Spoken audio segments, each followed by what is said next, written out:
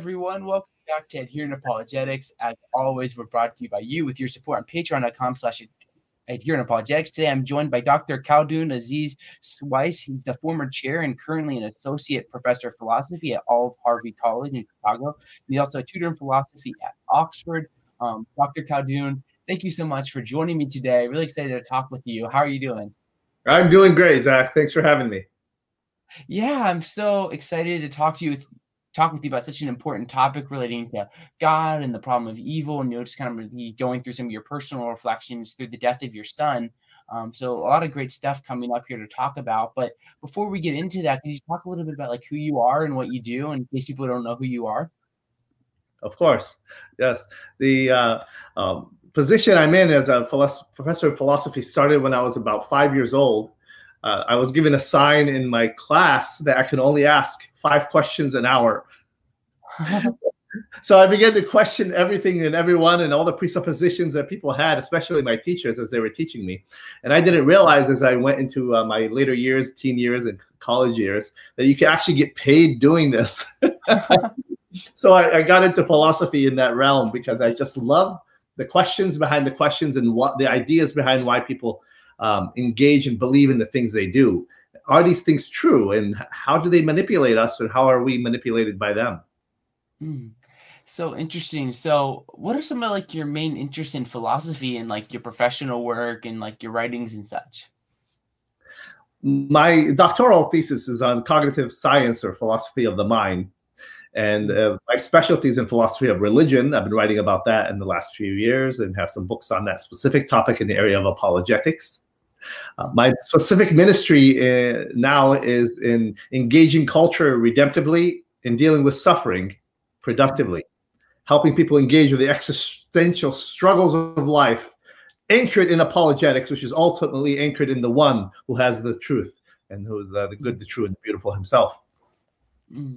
So good, so good. So for everyone listening today, what we're going to be doing is Khaldoun wrote an article a little bit ago talking about like 7 things he learned about the problem of evil through the death of his son. We're going to kind of be walking through that, emphasizing different points. So that's in the show notes if you want to kind of follow along with the article. But before we get into like these 7 points and what you learned, could you just talk a little bit? You don't have to go into great detail, obviously, but just kind of like about what happened with like your son and what kind of started you like looking into like this problem of evil and death and such, like we're gonna be talking about today? Sure, of course. I've always been into apologetics, even in my teen years as I became a believer. I always wanted to know why I believed what I believed and whether it was true. And as I got into philosophy and started researching, I started to get to know the Lord through an incredible experience. And then I started to have friends around me who began to question that experience and ask me detailed questions about the veracity of scripture, the existence of God, and things of that nature. So I began to study philosophy and get into apologetics. And now fast forward from there, about 10 years or so, after marriage and kids, we had a little baby boy. His name was Enoch. And Enoch had a serious lung infection and problems with his lungs. He was not able to breathe properly, and the Lord decided to take him. It was a very difficult and dark period in my life, needless to say, my family's life. I held his hand as he took a last breath, as much as he could. It drove me into a point where I knew the answers theologically, philosophically, apologetically, but I did not know how to apply them existentially, emotionally, psychologically in my life. It was about a couple weeks later, I was making coffee in the kitchen and I just collapsed on the floor and wept like a child in a fetal position. I just didn't know how to process it. And I realized after that experience that just because you have the head knowledge and the academic information, it doesn't mean you can apply that information and put it into a way that makes a difference in your life. So my ministry and my thoughts and my way grounding in apologetics helped me to see that what I believed was fundamentally true, regardless of the darkness and the emotional turmoil I was in. So it was an anchor I held on to because my emotions told me God is some kind of cosmic joke. I've been faithful. I've been good. I basically kept the speed limit overall. I did what I could to be a good man, and yet this happens. So it really shattered that internal, inconsistent, theological, animistic view of God that was more pragmatic than it was theologically, biblically, exegetically correct. That God is there to serve me, and if I do things, and I pull the cosmic lever, God will reward me with his goodness and good wife and a good child and good health and good house, maybe a good car too. And that kind of mentality is just not how the world works, and it's not how God works. I am here to serve him, not him to serve me. And he does his greatest work through the tragedies of life. And this is an experience I've learned through the hard way, and I'm trying to help other people come out of their own darkness, their own caves, through the fire that burned me. God has made it into a torch that I can use to help guide people out of their own caves, out of their own wounds. The wounds that I have experienced in my life can become a healing balm for others. At least that's my hope. Well, I just want to say thank you so much for sharing a little bit of your story and just being candid through this. I can't imagine how hard of a process this would be with you. I do completely agree with you that God can use the deepest tragedies for so good. I reflect on the death of a friend who passed away a few years ago, and there's just been so much good for the kingdom that's kind of come out of that.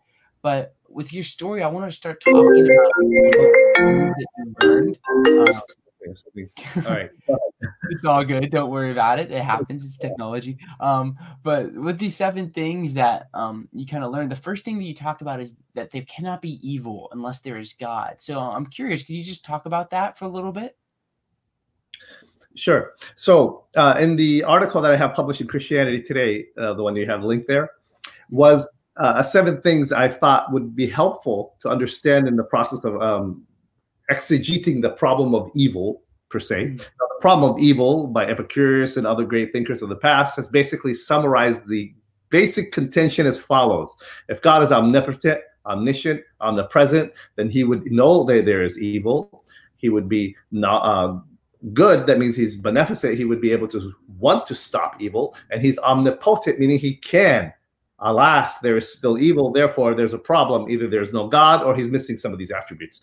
Anyway, there's so much more to the problem of evil. I'm actually writing now on the concept of evil in a book I'll be publishing soon called Gazing into the Abyss, how to address the concept and the problem of evil. The first thing in understanding that process is to first recognize that there cannot be the very concept of evil unless evil itself is grounded in what is good. And you cannot have that grounding unless there is a way that things ought to be. And there can't be a way things ought to be unless there is a standard paradigm or a structure or a blueprint in the universe beforehand that makes things right. Therefore, so you can actually look at that and say, so this is right and wrong. You can't have that unless you have a straight line to measure all other lines with. And God is the absolute of the absolutes from which we measure everything else. So you cannot have even the concept of an objective evil unless you have an objective standard from which to measure it from. And that would be the very throne of the very one who is goodness himself, God.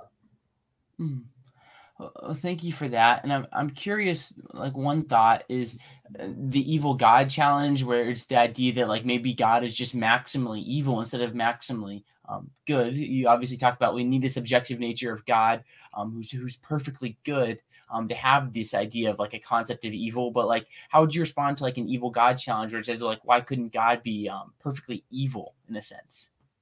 So Stephen Law, philosopher in England, had written about that. Yeah, I'm familiar with his writing. The problem is, in order for you to postulate an evil God, you have to assume there's such a thing as a maximally great good in the universe, from which to say this thing here, this being is evil.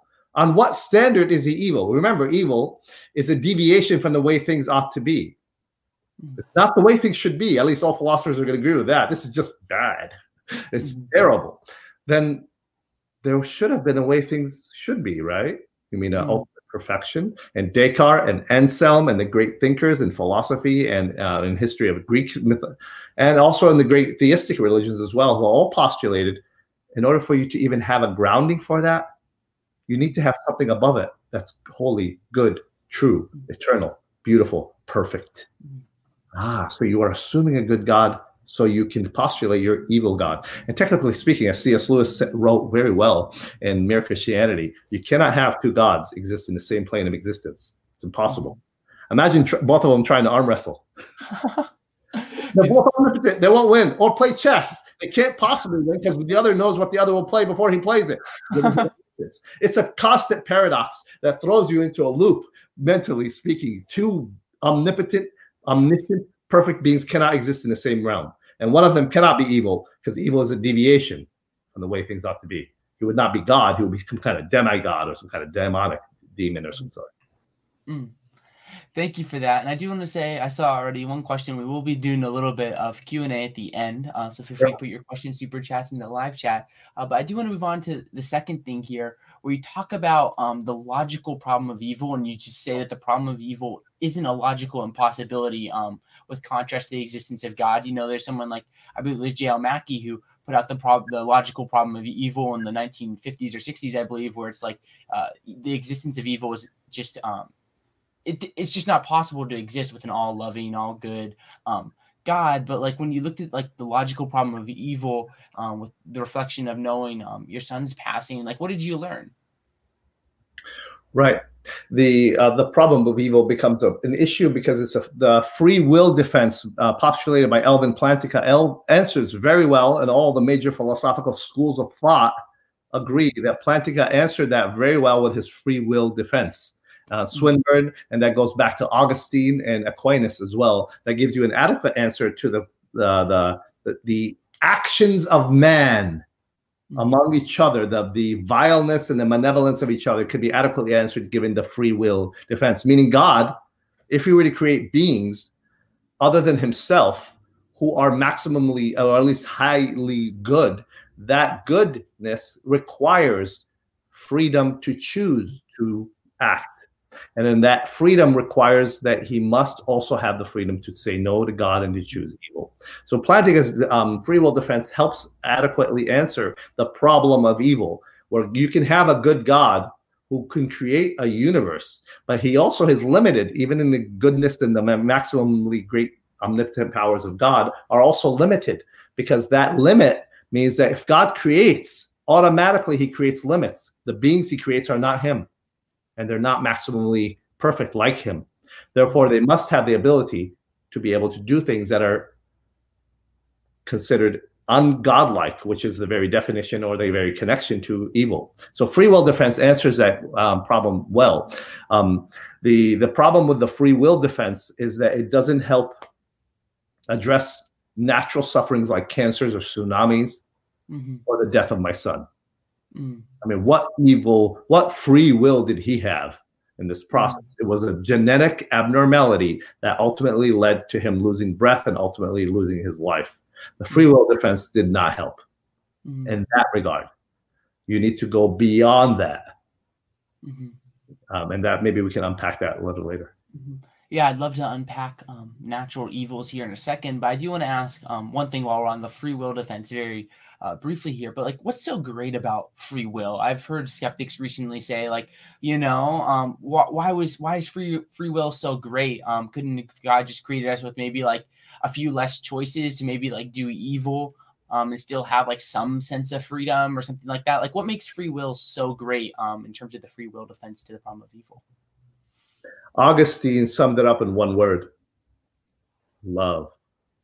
In order for love to exist in the universe, you must have the option for your fiance to say no. You must have the option for the mother to not choose to be with her child and to suckle her child, or the father to sacrifice his life in the fire. He must have that choice. If he doesn't have that choice, then he is not ultimately giving in to the goodness that is around him or to the obligations around him. So the free will is so essential for us as beings to choose to be like the ultimate source of that freedom, God himself. Secondarily, on a deeper level, Zach, the very creating of other beings by the omnipotent, perfect being, by definition, creates beings that are less than him. These beings that are less than him must be able to have some kind of semblance of a choice that goes against the very creator himself. Otherwise, they are the cosmic, robotic, mechanistic androids that we want the world to be in. Leibniz said this is the best of all possible worlds. And the Plantinga said, well, there's always a little bit, an extra flower you can add something to make it a little better. Yeah, so technically it never ends. There's always something better. But I like the concept that if I knew, if I had the power of God, I would change a lot of things. I would change poverty. I would change sexual slavery. I would change, I'll have a vaccine for the coronavirus. But if I had the wisdom of God, I would leave things just as they are. So good. With the Leibniz thing, very briefly, I have a friend that is convinced at the moment, though, he's going to change that God has no free will, kind of like Leibniz on that argument and such. But we've been talking about that. It just came to mind. But let's go back to natural evil.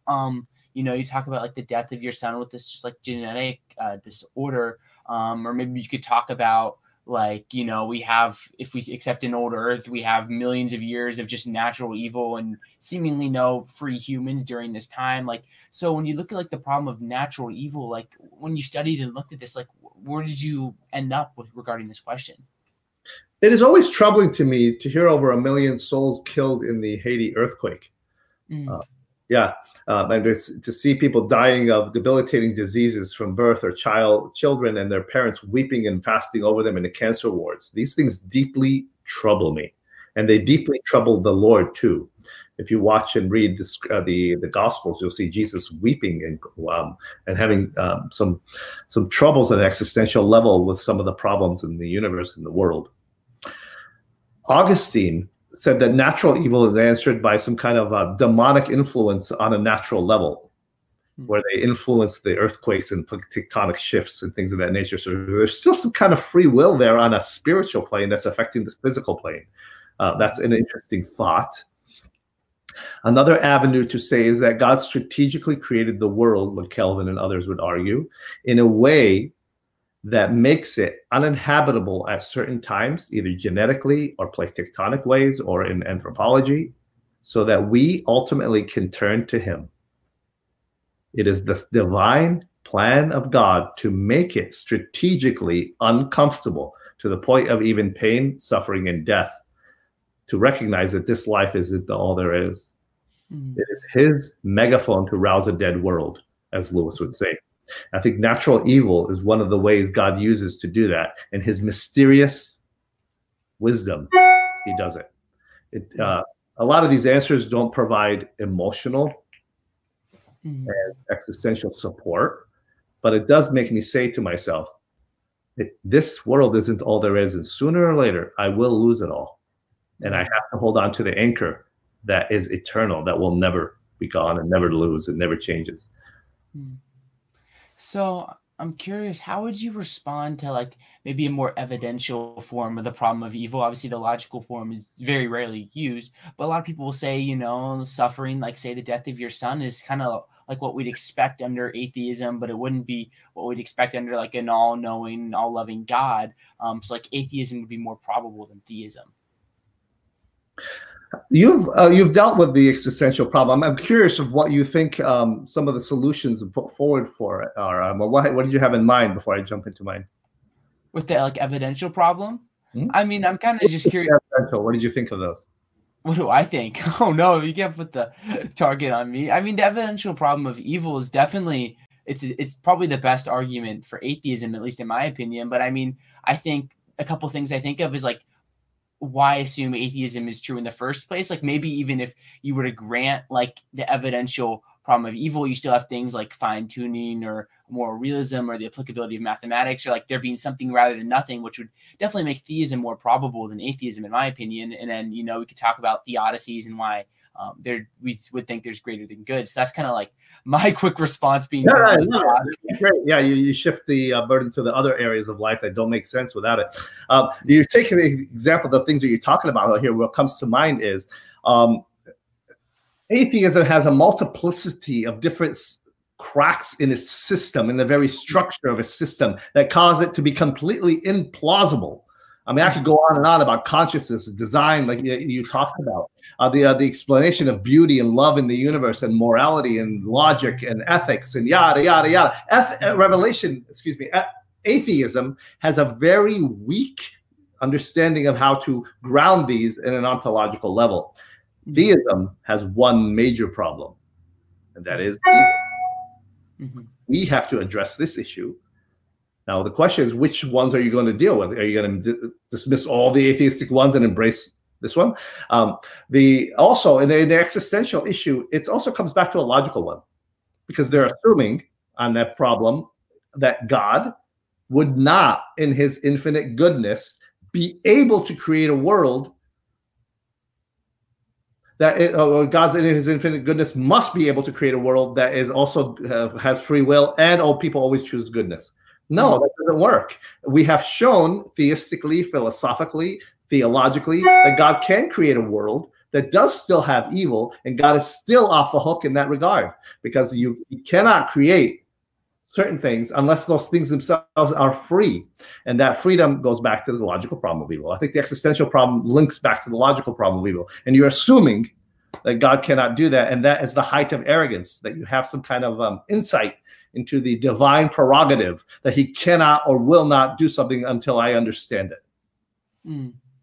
One last thing I want to talk about. We've talked about the logical problem, the evidential problem. Let's talk about the emotional problem for a second. I know this is something that was more personal in your life. Like, we can have all these great theodicies or reasons to believe that, suffering and the existence of God aren't incompatible, but a lot of times they don't really help on the emotional level. So for someone that's kind of dealing with like the emotional problem of suffering, like, what do you recommend? Like, is there a place to turn, or is there a right thing to say, or like, how do we deal with this emotional problem of evil? Right. So I don't recommend you just break out Friedrich Nietzsche and a bottle of whiskey and a pistol next to you as you are reflecting on this. That won't end well. The emotional problem of evil is an issue we need to address, because we are, guess what? Emotional beings. And David Hume said it the best, that the mind brings about, the emotions or the heart brings about the decision you want, and brings along the mind to justify those decisions. If I want to buy a Harley, and the more intelligent I am, the more creative I am, I will come up with reasons of why I need a Harley, because of my emotional desire to have it.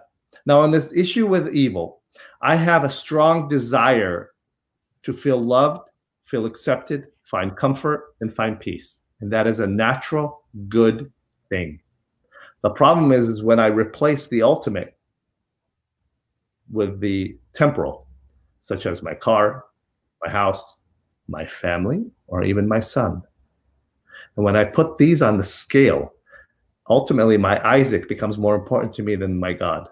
And that's where God steps in and says, no, I may have to ask you to sacrifice that Isaac, because there's something greater in play here. And God will do everything he does and he can to reach your heart, including touching the things you find most sacred. And one of the things that helps me deal with that better is that the scriptures say in Hebrews that do not forsake the gathering together of the saints. God told Adam in the Garden of Eden, it is not good for man to be alone.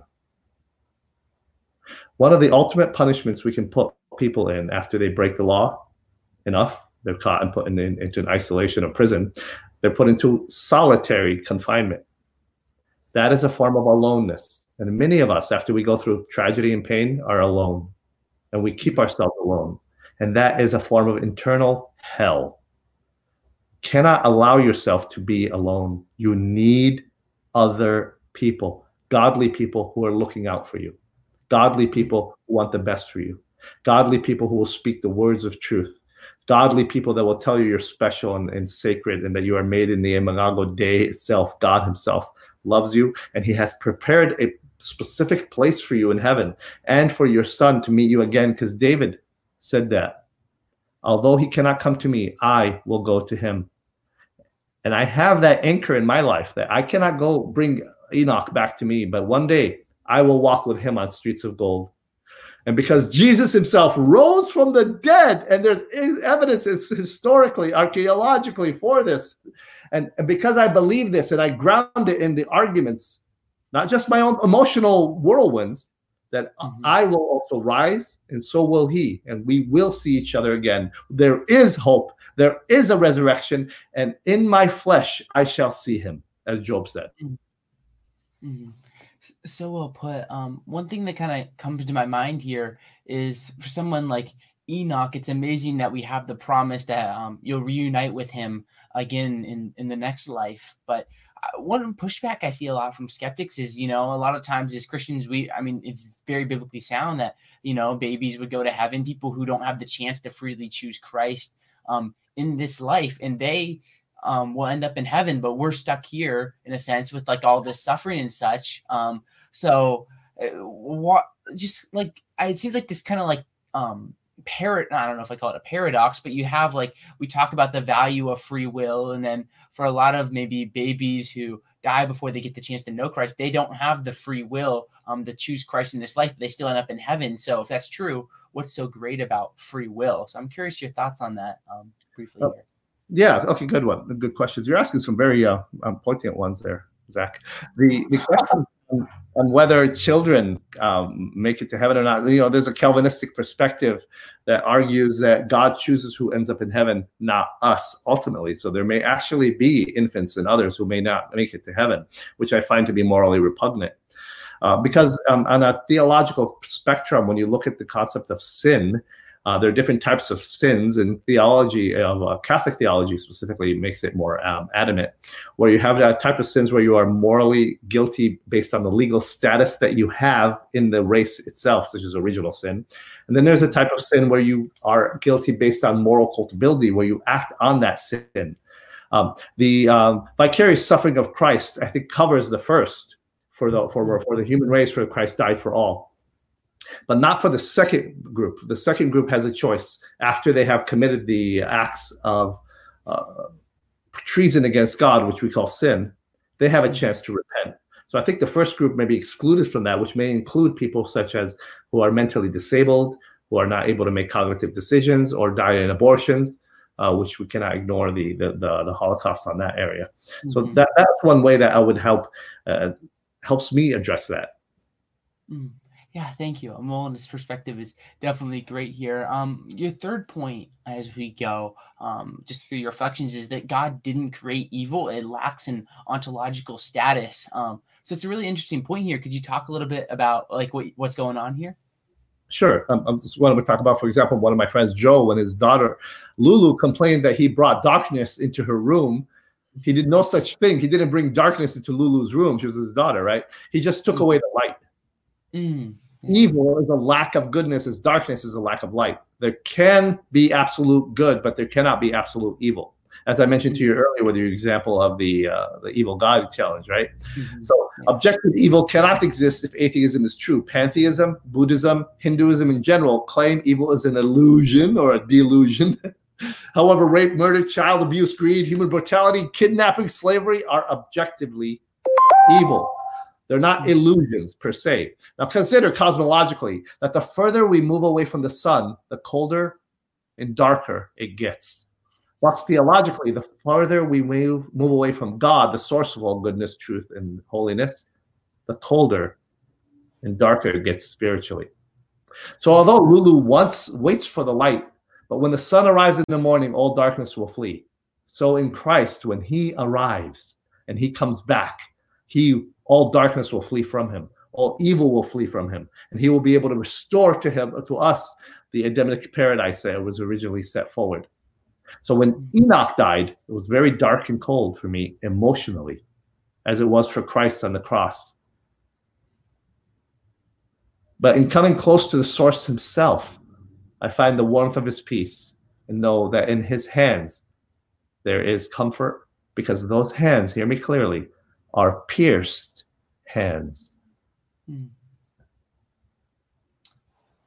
Thank you so much, Khaldun, for that. It's been so helpful for me is just looking into the problem of evil, realizing that evil isn't in an objective sense real. It's more of just an absence of good. And I appreciate you bringing that up in your article. Your fourth point is that not all evil is sin. It is evil for a baby boy to die, but it's not sin. It's an interesting point you bring up here. I'd be curious as we keep on going. Can you talk a little bit about this point here? Sure. So sin is an act of voluntarily violating the will of God or breaking his holy transcendent commands or the principles that God set forward for us. Crossing the divine boundary is sin. There are certain things that we do, Zach, that once we do them, you can never go back. Okay, like adultery is one of those, and there's a few of those are murder. And there are certain things where you can repent and restore some things, other things you can't. There are sins that are too numerous to mention, but there's two basic kinds. There's a sin of omission, not doing what you should be doing, such as maybe your homework or fulfilling responsibilities of the father, etc. And then there's the sin of commission that James talks about, where you're specifically doing what you shouldn't be. So an evil event like an earthquake, cancer, or a doctor accidentally cutting a brain stem of a child, or my son's lungs not being able to function, is not sinful per se. It's evil, but it's not sin. Evil, as R.C. Sproul said it well, is not good, but it is good that there is evil. God uses all kinds of evil to bring about good, and he promised in Romans 8:28 that he will bring about the good of those who love him ultimately, because he is himself the source of goodness. For everything that happens to you, he will ultimately bring that out. The concept of evil is not necessarily the same thing as the sin per se. So I hope that's clear. Yeah, we're going to go through these last few points here, and then we're going to answer a few live questions. There's a couple, and if there's any more, we'll be sure to get to those. But your fifth point is such an interesting point, and it's so easy to forget, but I think it's so important. And it's the idea that not all suffering is evil. You talk about a lot of people who've suffered a lot and goods come out of it, but like what's going on here with not all suffering is evil? Sure. So as I indicated in the article, the Apostle Paul, Abraham Lincoln, even non-believers like Gandhi, Churchill, Luther, even Steve Jobs, the inventor of the iPhone, suffered a lot in life and overcome almost impossible odds. But it was in the suffering itself that greatness came. It was in the crushing of that lemon that you saw that incredible lemonade that was made. It's in the crucible of suffering that our character is formed. It's God's modus operandi, or his ultimate instrument to mold his people. No athlete, let me hear me clearly on this, no matter what their natural disposition is, grows and becomes an Olympic one without disciplining his body with suffering. I mean, I've been to the gym a lot. You go to the gym, you don't see a lot of people smiling as they're lifting those weights, and they're suffering because they're choosing to suffer for a better result. And I love this poem by Robert Browning Hamilton, which brings it all together for me. I walked a mile with pleasure. She chatted all the way, but left me none the wiser for all she had to say. I walked a mile with sorrow, and not a word said she, but all the things I learned from her when sorrow walked with me. Such a beautiful poem there, talking about how our suffering in this life can bring so many greater goods, even though at the time it can seem so dark. Your sixth point is evil is not answered in the cross if it was not God on it. Such a powerful thing as Christians we can talk about God taking the flesh and going onto the cross and experiencing the evil in this world. But like, what do you think in terms of God and the power of the cross with regards to the problem of evil? So if you were to so I teach classes on world religions, Zach, and I'm fascinated always when I'm researching Buddhism, Hinduism, Islam, Zoroastrianism, and others, when I'm reading about their gods and their deities and their demigods. And then I read about Jesus. So what I see there is these leaders in the world religions are like candles that light the night for people out of moral darkness, where they teach them how to live environment well, how to treat their wives well, how to build a better community. They're lights in the darkness. They're candles. That's what these world leaders are and these religious leaders. And then you have Jesus, who is like the sun. You can't even see the other lights when he's there. And what makes him so incredibly bright is because he suffered. He was broken. His limbs were ripped. He bled for us. And that makes him human in a way that most of us can really relate to, but divine too, to be able to take the wrath of God and still stand at the end with the resurrection. And I love how one of my favorite philosophers and good friends, philosopher Peter Kreeft, said it like this. If that is that God, not there on the cross, if that's only a good man, then God is not on the hook, on the cross, in our suffering. And if God is not on the hook, then God is not off the hook. How could he sit there in heaven and ignore our tears? There is, as we say, and we saw, one good reason for not believing in God: evil. And God has answered this objection not in words, but in deeds. Jesus is the tears of God. Such a powerful message. When you think about it, with the problem of evil, we have God taking on the flesh and experiencing everything we did in pain and suffering and sin, though he did not sin. It's just so beautiful. And it's something that makes me so just amazed that I'm a Christian, and just feel so grateful for knowing that we have a God like that. What an amazing thing. So grateful. I'm filled with gratitude when I think about this. It's wonderful. It's so beautiful. And the seventh point that you bring up is something so important, and I think kind of wraps up this conversation well, is that evil is not someone else's responsibility. So could you talk about that? It's a very great point you have here. Sure. So it's always easy for me to blame somebody else, whether it's Donald Trump, blame him for everything, right? Or whether it's my mama or my daddy who mistreated me, or my teacher who gave me a bad grade, or my environment, or the sociological situation I grew up in, or all these things can be blamed for things. Some people legitimately have situations in their culture, in their community that are militantly against them. The greatest one that's against you, by the way, is yourself. That is the one you need to deal with the most. And you need to take responsibility for that on your own. And once you deal with the inner Hulk, and I love comics, and I love the Marvel universe, and the Hulk character, who David Banner, the scientist, has to constantly fight against the inner Hulk within him, which is the Jekyll and Hyde. You need to take responsibility for that, not keep blaming other people for that. I think that's one of the ways we can expand and move forward in life. And the church itself tries to be the hands and feet of God to the world around us. We're not to ignore the suffering of the people around us, the poverty. Now with the corona issue that's going on, you can see a lot of people that you may know personally who are lining up at food kitchens. Not only are they lacking food, but probably gifts for their kids. Maybe you can step in and buy that little fire truck for that little boy. Maybe you can step in and spend some time with that disabled child that the mother needs some time away from. Maybe you can, take precautionary measures, of course. Maybe you can mow the lawn of that person that needs it, or take the snow blower out and do the people down the streets snow on their yard. You can be the hands and feet of Jesus. Stop blaming other people for evil and take responsibility for it, because God specifically left that for us. Now, with that said, let me, there's something from the Brothers Karamazov, which I find incredibly helpful. Dostoevsky, which I recommend the book if you could get through it, said the following: I believe that a child, this goes back to the natural suffering issue that we raised earlier. I believe that a child that's suffered will be healed and made up for, and all the humiliating absurdities of human contradictions will vanish like a pitiful mirage, like a despicable fabrication of the impotent and infinitely small Euclidean mind of man.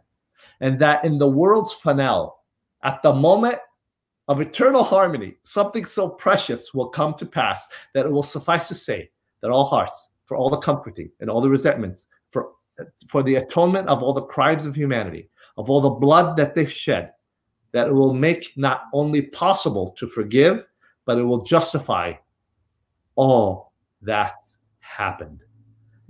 We will come to a point, is what he's saying, when we will be able to see in the light of the cross that whatever it is that's happened in the universe will be able to be explained and justified as we look at the suffering Savior and we become the hands and feet of Christ to the suffering world around us. So good.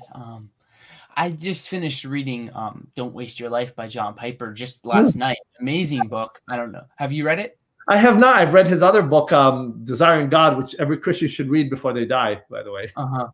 Yeah, read that one, and then when you're through that one, this is probably the second best book that John Piper wrote. And in the last chapter, he talks about Christian evangelicals on average have given about 4% of their income over the past 4 decades. Which I read that, and it kind of left me disheartened. Like, if we're gonna be the hands and feet of Jesus, I feel like we should be giving. I mean, it's not about legalism here, but we should be giving a lot more than that. Like, I feel like, we're called to serve and love the poor. And if that's all we can do, I'm a little bit disappointed. So I just kind of getting on my soapbox here after hearing what you talked about. But we'll go to a little bit of Q&A and then we'll get these last thoughts and we'll kind of wrap things up here for Khaldun. So thank you so much. We'll go to some questions. First question is from the programmer. Thank you for joining us. Really appreciate your question. They say, what advice would you give to someone who left Christianity due to the suffering they have endured? In my philosophy of religion classes, I generally ask the question, what's your spiritual journey? It's the very first question I ask all my students. And it's interesting. I thought, well, I don't have a spiritual journey. No, you have a journey. It has something to do with religion or spirituality. What is it? And interestingly enough, the vast majority of the students who told me that they are questioning their faith or leaving their faith or have walked away, it's because of some kind of abuse they have suffered or seen perpetuated upon others or in their own life. It is a sad state. What I say is this. It's something when Jesus was talking to Peter, the Lord Jesus, and the disciples, and he began to tell them about what they must do to follow him and the suffering they must endure. People began to walk away by the troves who just left. And they began to talk about things like sacrificing his own body and eating his flesh. And that didn't make sense to many, and people just left. And then Jesus says, will you leave too? And Peter says something profound. He says, where you have the words of life, where will we go? When life gets dark, when the suffering becomes unbearable, what are you going to turn to? Hedonism, materialism, video games, alcohol, drugs, sex? All these things essentially can provide some kind of relief and an immediacy. But in the long term, they will leave you bitter, angry, and alone. Come back to the light. No matter how dark the world is, where will you turn to find that? Turn to the one who himself suffered. He knows pain more than any other God. And I think he'll be there for you, and he's never left you. All other worldviews come up bankrupt. So good. A question here from Susan. You asked about other people's stories. Now she's curious about your story. Were you always a Christian? What is your story, Khaldun? No. Well, my family are Christians from the Middle East. And in a sociological, cultural level, we're a very rare minority of Jordanian Arab Christians. We're considered traitors by the majority of Islamic Christians, Islamic community there. I came to faith when I was approximately 14/15 years old on a bed of suicide. I really came to know the true living God as I began to question existentially the true meaning of life. So I would say I was not always a Christian, no. At one level, sociologically I was, but at a deep personal level, no, absolutely not. And I'm constantly struggling in my own life to maintain that relationship with God and my community and to live like I believe. Thank you so much for sharing a little bit more of your story. We have one more question here from Carl Williams, which would say, what would you say is some of the other great differences between Christianity and other religions? We talked about the cross and the beauty of the cross and God taking the flesh and suffering for us in our place. But what other differences do you see between Christianity and other religions? Sure, Carl, good question. I recommend you take a look at the work that the society that Jesus himself established, he said they shall do greater work than I have, called the church. has done for the world. There is no organization in the history of humanity who has done more good for the world than the church. The church established more colleges, more universities, more humanitarian organizations, more hospitals than any other organization combined. We have today World Vision. We have the Red Cross. We have Compassion International. Down my street here in Chicago, I have 5 hospitals I drive by just to go downtown. 4 out of 5 of them are named after Christ. I was at Oxford University. Almost every college has a name of a Christian martyr or a Christian saint or a Christian position behind it. This is not to be ignored.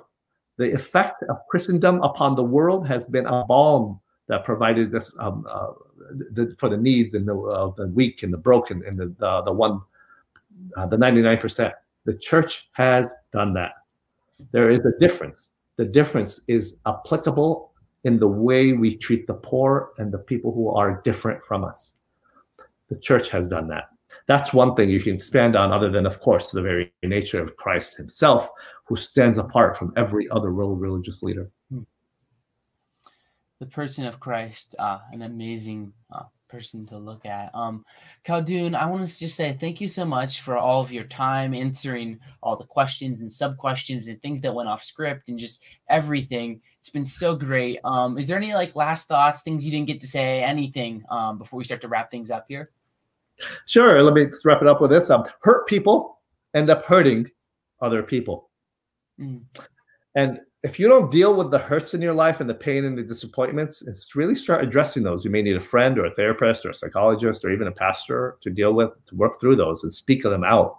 You may end up unleashing those on those closest to you and those you love. You need to address those. You need to talk about those psychologically so that spiritually speaking, you can find cleansing, and sociologically speaking, you can find hope and help others out of their own darkness and their own cave. We are in a cosmic cocoon of life. And if we just trust God through it, the butterfly will emerge. And he promised that he will bring it about. He will shine like a diamond in the night. So amazing. Khaldoun, I just want to say thank you so much for your time. I'd encourage everyone, there's a link below to his website. There's a link to the blog where a lot of this show is based off of. And I encourage you can follow Logically Faithful on podcasts or social media, or where else can people follow you if they want to follow more of who you are and your work and stuff?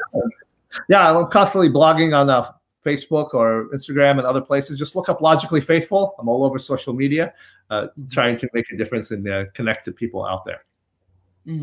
Yeah, so much great stuff, Khaldoun. I want to say thank you for coming onto the show today. I thank you, everyone, for tuning in. I encourage you all to follow Khaldoun. If you're new to Here in Apologetics, I'd encourage you to subscribe. We just passed 2,000 subscribers on YouTube, so thank you for that. That was exciting.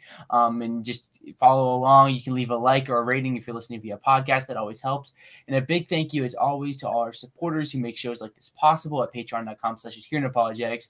We're about 80% funded with our goal for full part-time funding. So appreciate everyone's support that helps make this possible. And one last thank you so much, Khaldoun, for your time and sharing your story.